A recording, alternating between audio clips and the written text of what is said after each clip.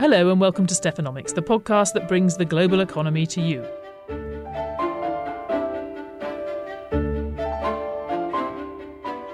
This week with a Southeast Asian feel, because I'm spending a few days in Singapore. We've been talking a lot recently about the global slowdown and where it might lead.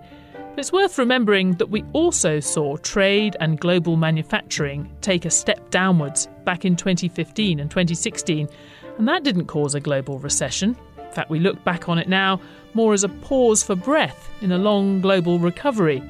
But back then, China, in effect, came to the rescue with a massive dose of stimulus for its economy.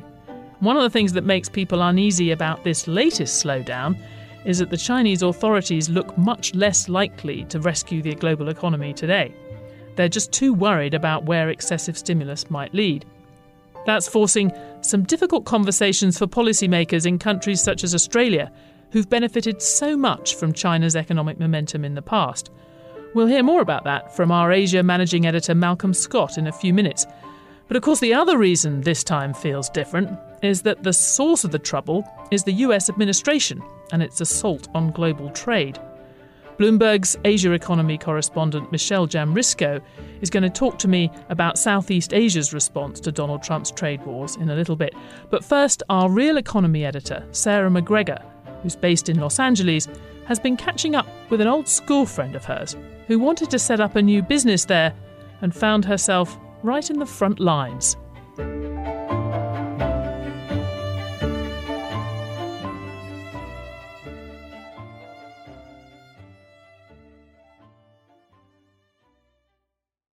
What were the first days of starting your business like? They're funny. They're at my kitchen table. I'm not going to lie. It wasn't glamorous at all. I think it was exciting for me and scary.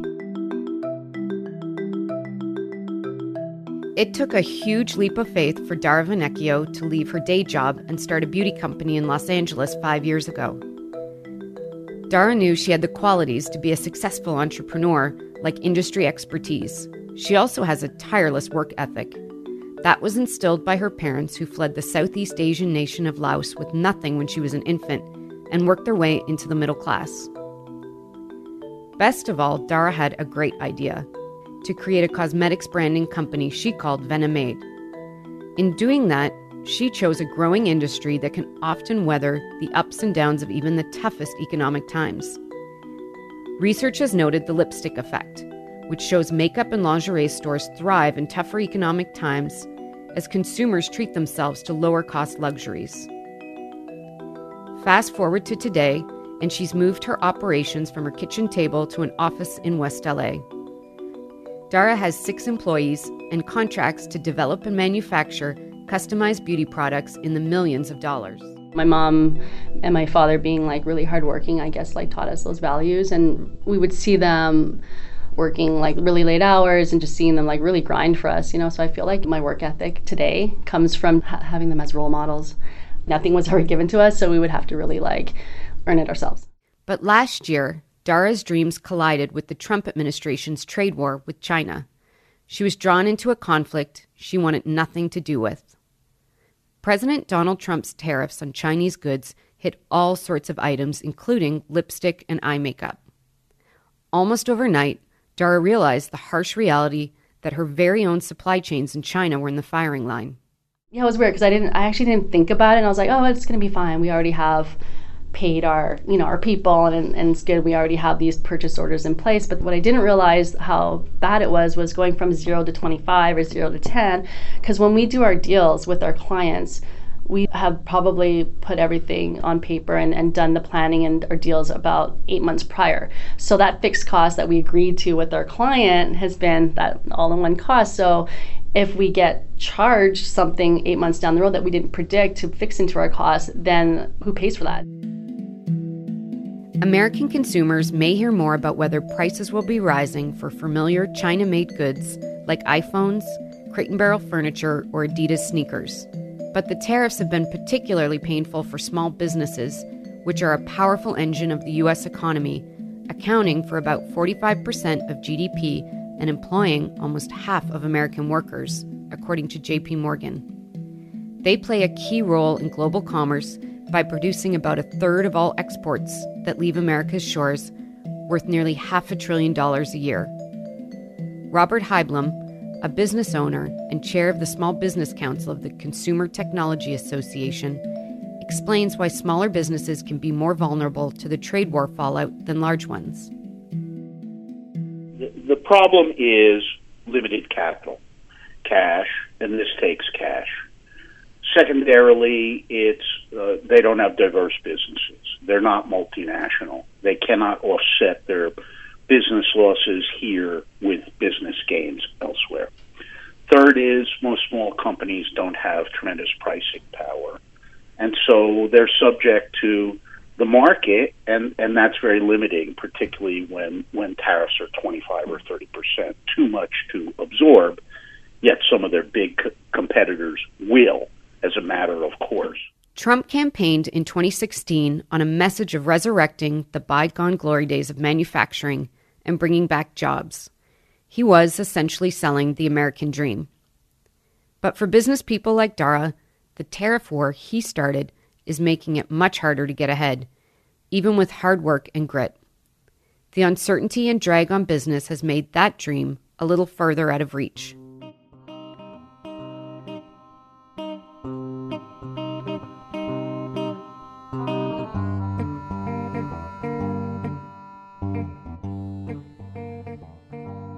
For the small businesses, in terms of the questions that they have, is how can we plan? How can we realistically plan for inventories or plan for the movement of our goods that we need if there's this threat of global tariffs?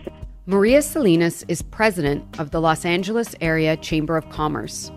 She says her region has really been hit hard by the tariffs, since it has one of America's largest concentrations of smaller businesses.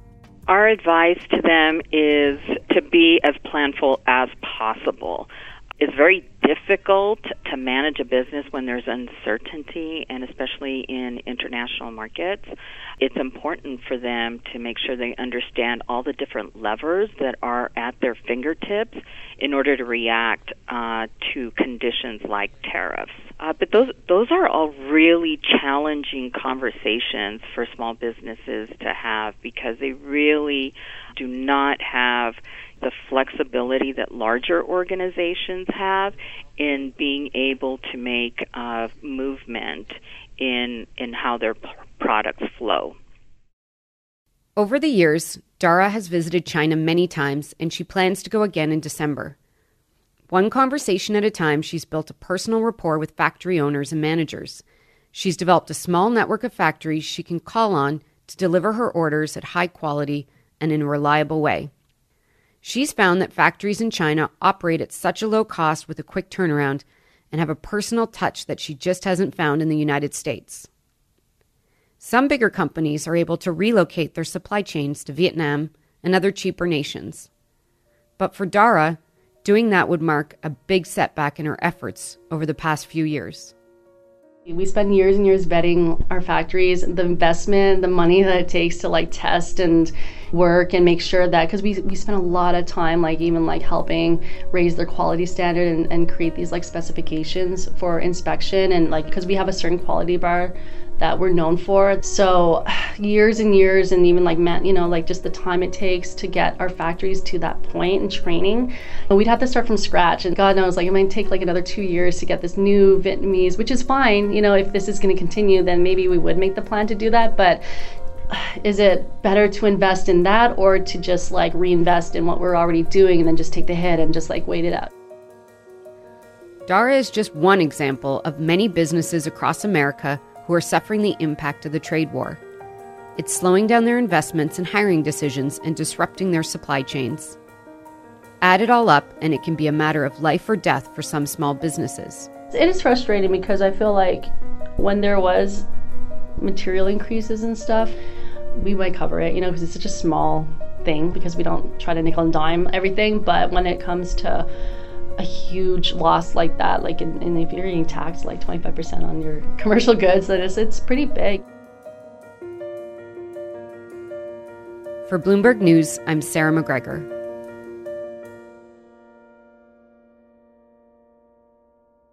So that's how the trade wars feel for a small business sitting in California. But I wanted to take advantage of being here in Singapore to get the other side of the story. Here in Southeast Asia, these economies famously have used exporting to the rest of the world as their ticket to national prosperity. And Bloomberg's Asia economy correspondent, Michelle Jamrisko, spends her days here in Singapore and around the region analysing every twist and turn in that story. Michelle, you were listening to that. I mean, does any of her experience bear similarity to what companies are experiencing here? Well, it certainly does in the sense that Dara's story is the struggle to adapt to the U.S. tariffs and in any way possible. But the conversation is a little bit different in Southeast Asia. I mean, I think of basically three other avenues that they're dealing with, three other challenges. One is how to compete for the attention of those companies that are actually reworking their supply chains out of China and to get that extra business. Conversely, the second could be how to manage expectations and overflows of orders. When that comes all of a sudden, these companies rework those supply chains. And the third is that it's a sort of political one. They don't want to be seen, these businesses, as taking sides, whether it be the U.S., China, or not favoring either. So there are a few different quirks to the story here in the region. Yeah, and I think it's interesting that they're actually rushing to take advantage of the trade wars rather than to dodge them, even with some of the politics that comes with that. Now, some people listening might remember that you brought us a great story from the factory floors of Vietnam when Vietnam was considered to be a great winner from the U.S. China trade war. That's right. And then we had a follow-up a few months later which showed us that there's an alternative risk, that you can be too successful taking advantage of trade wars, and then the spotlight moves to you. Remind us what's happened to Vietnam. Right. Well, it is a complicated story, even if you just look at this year. I mean, of course, we have been tracing the successes of both the furniture maker that you mentioned as well as countless others that are seeing renewed interest in Vietnam, and sometimes the interest is outrunning the reality. So there are two kind of cautionary tales that we've been also tracing for Vietnam's case this year. And one is, what you mentioned, not trying to boast too much of one's successes, for fear that a tweet could turn it around, or other tools by the U.S. We've seen, of course, the currency manipulation report by the U.S. Treasury, taking away of duty-free preferences that they just did with Thailand, or even extra tariffs in the case of Vietnam. This happened as well, that tariffs were applied as sort of a penalty for transshipment issues, that the U.S. felt that too many of the steel products were actually originating in other countries, and Vietnam wasn't doing enough to kind of stop that sort of end running of the tariffs that had been imposed. So there's all sorts of penalties that they could face, and then the other, of course, being they're constantly fearing that they're just not catching up enough in terms of development and advancing their infrastructure enough to handle the inflows. So that's certainly an issue with Vietnam, where they're looking at much needed infrastructure investment that's just not moving fast enough in the views of many. Regulations are still tight around some things. As if you talk to businesses, they're looking for faster training of employees, better labor regulations, easier ways to buy land and property, and really just the basics of road and rail to kind of get things around the country and move products around. So a lot of adjustments need to be made, and I think sometimes they're just not moving fast enough. I guess the other thing, which certainly I hear a lot talking to officials and business people in Europe, but we also heard this morning talking to officials and others in Singapore, is this perception that globalization is now going to be sort of torn in half, that there's going to be a US side and a China side, and disputes around companies like Huawei are going to force people to take sides. Am I going to go the kind of Huawei, Chinese oriented technologies, even if that means I might get cut out of deals in the US, or do I have to pick the US?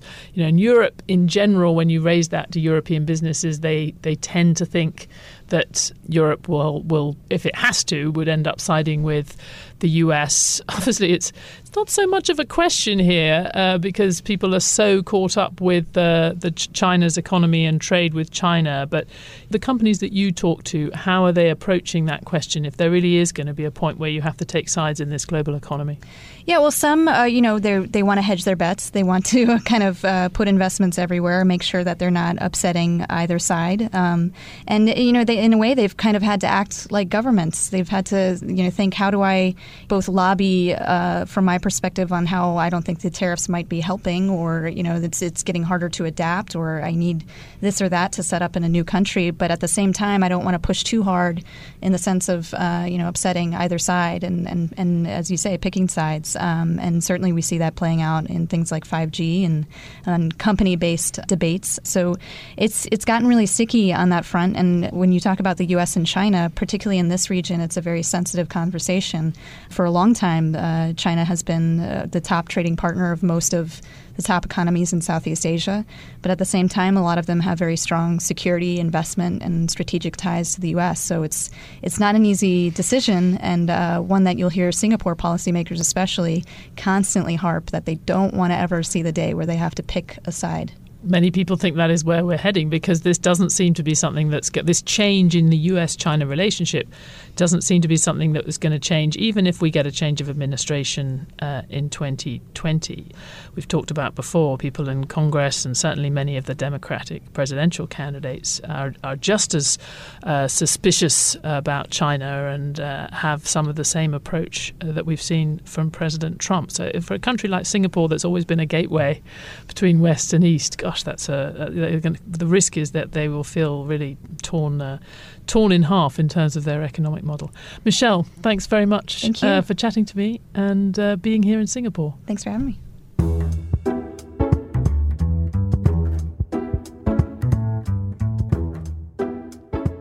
Finally, I wanted to chat briefly with our managing editor for economics in all of Asia, Malcolm Scott, because his team had produced an interesting story this week about 3 central banks in the region who you'd have to say had a good global financial crisis 10 years ago, but are looking a bit more vulnerable to another downturn now. It's South Korea, Australia and New Zealand. Malcolm, thanks for doing this down the line from Sydney. Remind us how those 3 countries managed to avoid doing anything that dramatic with their monetary policy last time around in the global financial crisis. Well, to start with, they had much higher cash rates than they do now, much higher benchmark interest rates. So they did cut aggressively. They also had aggressive fiscal responses when demand fell off a cliff during the financial crisis. But they had a lot of policy room to work with, and they used it very efficiently. In Australia's case, there was even cheques posted out to most citizens to go and spend in the stores. And that meant all 3 avoided the worst of the global financial crisis. And then their links to China helped. In New Zealand's case, it was dairy, white gold, they called it at the time. In Australia, it was mining investment. That massive stimulus we saw in China really helped rev up Australia's economy as well. And in Korea's case, the tech cycle really didn't suffer so much. And they saw a big V-shaped recovery into 2010 that really motored them out of the hard times. Now we're in a very different situation. Yes, and it's interesting. I said at the start of the program that we had, in the previous slowdowns, even in this current recovery in 2015, for example, the big thing that came to rescue the global economy was China stimulus. We don't have that anymore, which is important for all of the world, but it's particularly important for this region. So your piece this week, or the piece from your team, said that those 3 economies were now just one shock away from using quantitative easing, doing the bond purchases in order to boost the money supply that we saw in so many other countries during the global financial crisis. Is that something people are talking about there? It's something that a lot of people are talking about because all of the central bank governors have started to mention it from the 3 economies. Now, they've done it reluctantly so far, and each one of them have said, hey, we may have to start looking at this, but we don't anticipate we'll have to use it. That's been pretty much the consistent message. But just the very fact that they've acknowledged that they're running out of room in conventional space and have acknowledged that they're starting to look at policy options in the unconventional space has really got economists, running their game plays, running the scenario analysis, looking at what sort of QE, what sort of unorthodox policies each of the banks might take should they continue to need to stimulate their economies. And do you think, I mean, this has been a region that has in the past, certainly Australia and New Zealand, led the way in some of the innovations we've seen in central banking, making the central banks independent, having inflation targets. Both of those things were first tried or fully developed in Australia and New Zealand. Do you think they might be looking for ways to innovate with quantitative easing as well? Given that a lot of people in Europe and America are actually questioning whether quantitative easing is really that effective. Whether they innovate, Stephanie, or whether they've just had the benefit of being able to see what has worked and what hasn't in the major economies, and therefore can tailor a package with the benefit of that decade of watching and observing. The RBA governor in Australia, Philip Lowe, has said that from his viewing around, the other examples of unorthodox policies, from what he sees, it's a package of measures, no one particular unconventional option that works best. It's how you formulate the package. In other cases, we're talking about some real reluctance to go towards a negative rate. Perhaps asset purchases are going to be maybe favoured. But then there's other question marks about, well, bond yields are already so low. What can asset purchases really do? What real significance in an era where there's that reluctance to invest in the business community, does it really matter? So, innovations, whether there's going to be some new policy, I'm not so sure. I think it'll be the packaging and the experience of the last 10 years that will help them as they formulate these goals, should they need to adopt them. Well, it might help them. I guess the rest of us can feel a bit sad that they're not going to get more bright ideas coming out of Australasia for responding to this downturn. These are the countries, in the case of Australia, that managed to avoid recession altogether. If they're running out of good options, then that seems like bad news for the rest of us. But we shall see. Malcolm Scott, thank you very much. Thanks, Stephanie.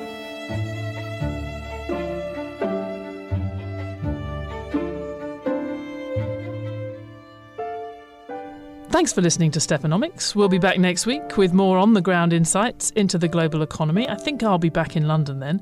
In the meantime, you can find us on the Bloomberg Terminal, website, app, or wherever you get your podcasts. We'd love it if you took the time to rate and review our show so it can reach more listeners. And for more news and analysis during the week from Bloomberg Economics, follow @Economics on Twitter. And you can also find me on @MyStephanomics. The story in this episode was written and reported by Sarah McGregor. It was produced by Magnus Hendrickson and edited by Scott Lamban, who is also the executive producer of Stephanomics. Special thanks this week to Michelle Jamrisko, Malcolm Scott, Richard Lewis and Kevin Tan. Francesca Levy is the head of Bloomberg Podcast.